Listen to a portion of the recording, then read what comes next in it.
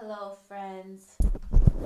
This is Mindy Joy with Mindy Joy Ministries, and this is my podcast, Revive Your Soul with Mindy Joy. So my goal and purpose is to always encourage you and inspire you to want to be closer to God by knowing how much He loves you and how much He has for you, that the answer to everything is in Him. The power you need, the strength you need, the love you need, the favor you need, the inspiration you need for life, and the safety, the health, everything. So with that, I purpose to be very real and very honest. I'm very transparent. And there's times, no matter how spiritual we all try to portray that we are, you just don't feel like praying. You don't feel like reading the Bible. I mean, you go through a slump where it could be that we have a lot to get done. Our work, our personal goals, family relationships, all that could be like heated up and there's a lot more required, or there was a disappointment, or we've been to church and church is always glorious and we're part of all these Christian groups, but we just got something personal that we're not feeling we're connecting or relating or feeling that we can really share, and we're not. And if you're going through reading the Bible through a year and you're on your daily portion, it might not speak to you personally as much as other days. Does that mean that there's not something in it that really is for you and can speak to you? Or I believe that there's always something in the Word of God that can speak to our situation personally. And I wanted to demonstrate to you how that is, because I do feel like that sometimes. But just like feelings, I don't go by my feelings. Like, for example, I haven't eaten, sugar, or I don't eat unhealthy food for years and many years, for the most part. And so, I like if I am at the beach or something, and just rarely something may smell good to me or look good to me, that is not something that is part of the repertoire of the culinary healthy things that I eat. And it's just like duly noted. Okay, I see that, but I know that would be poison for my body. So just like, I might have a little slump a few days or whatever, where it's like, it's just not, I'm not feeling that passion that I sometimes feel when I read the Bible. It's like, okay, just duly noted. That doesn't mean God isn't who He is. That doesn't mean He loves me less. That doesn't mean I love God less. There's just like this connection and identifiable thing that maybe I'm going through. I could be tired, or there's just things that are starting to come to the surface in my soul that are just soul wounds, for example. Like sometimes for us to be strong at work and to be strong in our families, we bury things. We're not even aware that we're going through stress and things. And so, we just go through all types of things. We're flawed humans, and it's okay. That's all I want to say. It's okay. It's okay. You're already all right. You're already, we have right standing with God. You're already all right with God. God still loves you.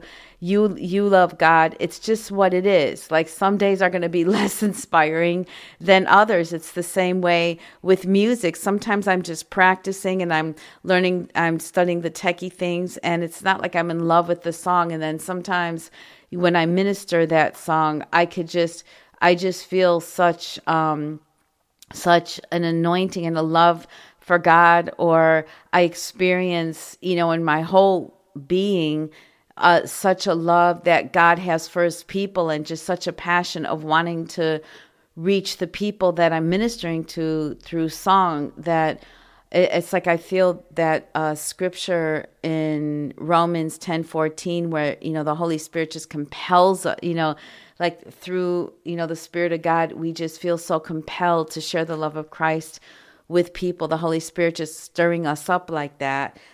So, with further ado, I'm going to show you, I'm having one of those slumpy times.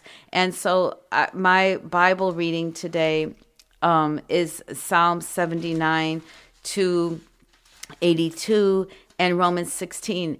And this doesn't mean that if you have like a quote unquote Bible portion that you read every morning to get through the Bible in a year, that doesn't mean you can't read other things that you just, it's like you do your exercise and then you go into dance, that you do. It's like my daily exercise. So I could read the Bible.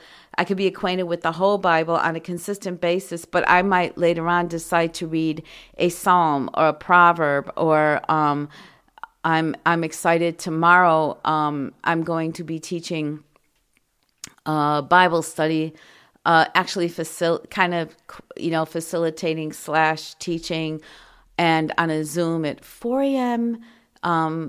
California time. And so that's going to be on 1 Corinthians chapter 1, and that's like my chapter because I love the scripture that says he uses the foolish things to confound the wise and the weak things to confound the mighty. I'm paraphrasing that. So with further ado, here I go. Psalm 79. So here is my Bible immersion today. Not so inspired, but this is what I got out of it. And this is what I believe the Spirit of God showed me how to read this. Now it says, "How long, O Lord?" And it's a Psalm of Asaph. And it was a time when the Israelites were going through a really hard time, evidently. And then the next Psalm 80 says, "Restore us, O God." And this is very specific where God is, it's talking about certain times when Israel had turned their back on God. So we have to understand when we're reading the Bible, sometimes we're reading things that are very specific to a certain time, a certain culture, a certain place in the world. And it's very important, and God will use that knowledge in you. And sometimes you're storing up something in your soul, knowledge of the Word of God for another season, for another person, for another time. So I read with that understanding. But I wanted to extract out of here how I just turn this around to become inspiring and stir myself up in the things of God. So I'm going to skip around here. I'm obviously not going to read every single, Psalm 79, 80, 81, 82, and Romans chapter 16. I'm just going to skip around. This is how I do it. So I got to verse 8 in Psalm 79, and it says, "Do not remember against us, our former iniquities. Let your compassion come speedily to meet us." So I turn this around to, this was for them today. But how can I read this today? Like, God, thank you that through this time, Jesus came on the scene. And you don't remember my iniquities when I confess them. You forgave all my sin when I came to you and received Jesus Christ as my Lord and Savior. And I thank you, Father, that you don't remember my iniquities when I confess them. You're so good that it says, let your compassion come speedily to meet us. But Father, your compassion has come speedily to meet me. Every time I call on you, you're compassionate, you hear me. I have an invitation to come to your throne of grace at any time. I thank you, Father. You said, that they prayed, "Help us, O God," or Asaph prayed, "Help us, O God of our salvation, for the glory of your name. Deliver us and atone for our sins for your name's sake." I thank you, Father, that you've already done that through your son, Jesus, and that these people went through this. They carried your Bible, your Torah, all these years. So I thank you, God, for the Jewish people, because it's through them, through their lineage, that we have Jesus. So I thank you, Father. And that you would bless them and that you would bless Israel today. And I thank you, Father, that the nations that say in verse 10, why should the nations say, where is their God? Where is the Christian God? Where is the Jewish God? Where is God? Where is God? Where is, God, period. I thank you, Father, that we do know you and that all the nations will come to know you. And that that it's reminding me as you're talking about all the nations, that in the body of Christ, that we would just be so convicted that we would wipe out racial, ethnic, financial prejudice within our churches, that we would not be a respecter of persons. We will not favor one race. We will not favor one financial group over another. Some factions of Christians seem to favor the poor and are jealous over the people who have money, and some just favor the ones who are the rich and the glamorous, and just focus on them as being the ones that are blessed. And so I thank you, Father, there's all these schisms are done financially, who has what, who doesn't, all these schisms about different nations being more important than others, that we would just have a love for people, period. And I thank you, Father, and that we would not even put one calling of God above another, that where we may just really in some factions or circles where we might just really always be uplifting the music ministry, for example, but we don't uplift the nursery workers. We don't uplift the mamas who stay home to raise their children, but that we would just all encourage one another, that nobody's unimportant. So I thank you for that, Father. And I will go on reading in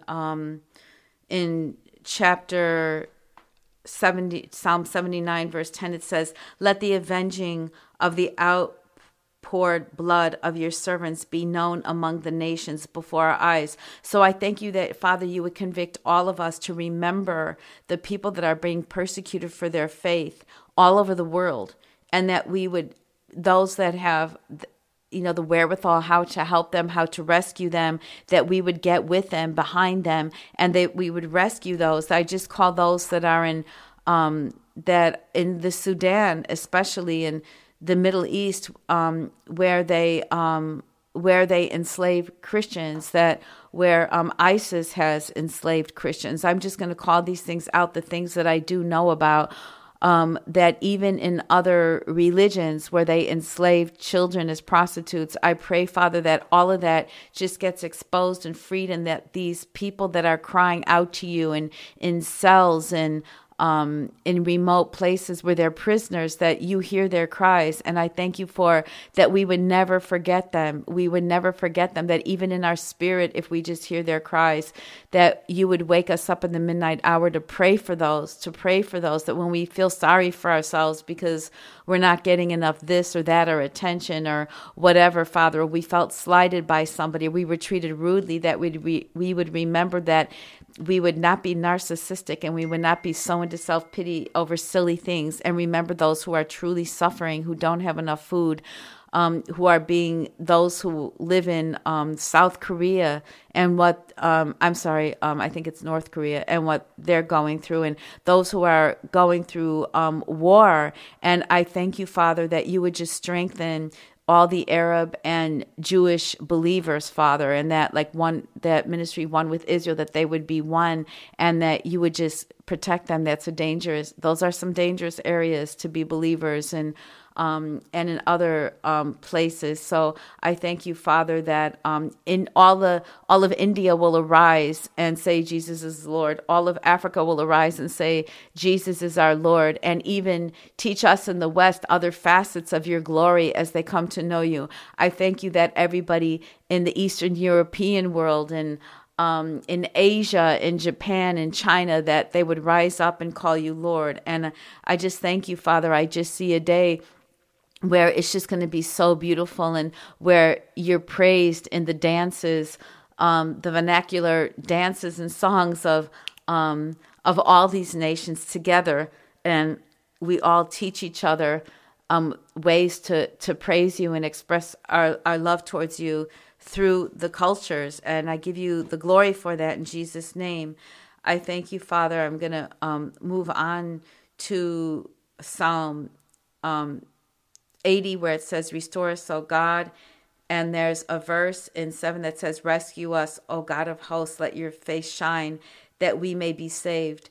I thank you, Father, that those who've called out to you, those who are in homeless situations, children of parents that are in homeless situations that are praying to you, Father, children in divorce situations, in situations of broken homes, in situations where they see things in their families that nobody else sees. It could be in any neighborhood. It could be from the rich and famous to anybody, to those who are considered poor and in poverty. I thank you that you hear the prayers of the children, Father, and that you prove yourself strong to them. I know that's who you are, Father, and I thank you, Father, that just like you brought out Israel like a vine out of Egypt, you drove out nations and planted it. You cleared the ground for it. It took deep root and filled the land. So I thank you, Father, that you have brought Israel back after 2,000 years, and that you would just also just show yourself great in that nation as the people, that you would strengthen the believers there to go forward and not be discouraged, and that they would be provided for, that you would provide for them in great ways, and that even Israel is going to praise you and be a place of praise specifically to you. I thank you for that, Father. I thank you that in verse 14 in Psalm 80, you said, turn again, O God of hosts, look down from heaven and see, have regard for this vine, the stock that your right hand planted, for the son whom you made strong for yourself. So Israel's on my heart again. Father, I thank you that you would just convict everybody in the body of Christ who's anti-Semitic, that this replacement theology would just be null, exposed, revealed for how ugly it is, revealed for how in much error it is, and that it will just be plucked out of the body of Christ and the Christian world and the churches and the leaders who are teaching this replacement theology that God has done with the Jewish people, because he is not. And also the ones who teach the dual covenant, that would just be obliterated too. And so I lift up Psalm 81, where it says, first verse, sing aloud to God, our strength. You're reminding me, Father, that you are my strength. You are my strength today. I have a lot to get done. I have a lot of songs. I have things that you put in my heart to prepare for this Bible study at 4 a.m. tomorrow, to be a blessing at my job, and that you are keeping me strong at my age, Father. You are my strength. To you I shout for joy. It's you that I always come to thanks and give all credit for any good thing that I may do. Because you are my strength. You gave me the breath of life. You gave me the health to do it. You gave me the energy to do it. So I give you the glory for that, Father. And I think you said, blow the trumpet at the new moon, at the full moon, on our feast day. And before that you said, raise the song, sound the tambourine, for sweet lyre with the harp. So I pray that everybody in the body of Christ, whether they sing, whether they play an instrument, whether they dance, everybody will use their soul, their body in some way to praise you, and that that all of it will just make such a beautiful sound in your ear today. And verse 6 at the end of 5 and 6 says, I relieved your shoulder of the burden, your hands were freed from the basket. In distress you called, and I delivered you. I answered you in the secret place of thunder. I tested you at the waters of Meribah, if I'm saying that right. But I thank you, Father. I just want to acknowledge you and you only are the deliverer. You are my fortress. You are my rock. I love you, Father, with all my heart, soul, and mind, and I will always love you. And you said there shall be in verse 9, Asaph wrote, there shall be no strange God among you. You shall not bow down to a foreign God. So I thank you, Father, that every idol that any believer has, whether it be drugs, alcohol, TV, movies, just getting into escape into, certain novels or pornography or any idol of self-pity, narcissism, whatever, that it would just be smashed right now, and everybody will know true joy in worshiping the true God and have the true power, the true strength that is motivated out of love. Everything because you not only loving God, but you are love. You literally are a noun. You are love. So I thank you for that, Father. And in Psalm 82, you said, give justice to the weak and the fatherless, maintain the right of the affliction and the destitute, rescue the weak and the needy, deliver them from the hand of the wicked. So I pray, Father, that we would just be detectives all around us. We would be looking all day for the fatherless, for the widows, for those that are afflicted, those that are destitute, anywhere around us.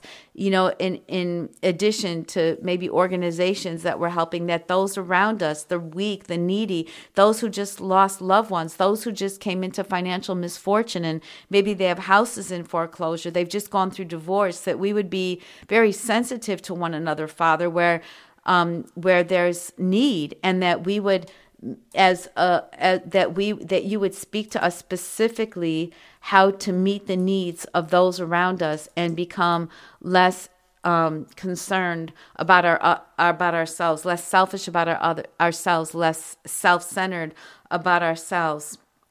And how this psalm ends in Psalm 82, another psalm of Asaph.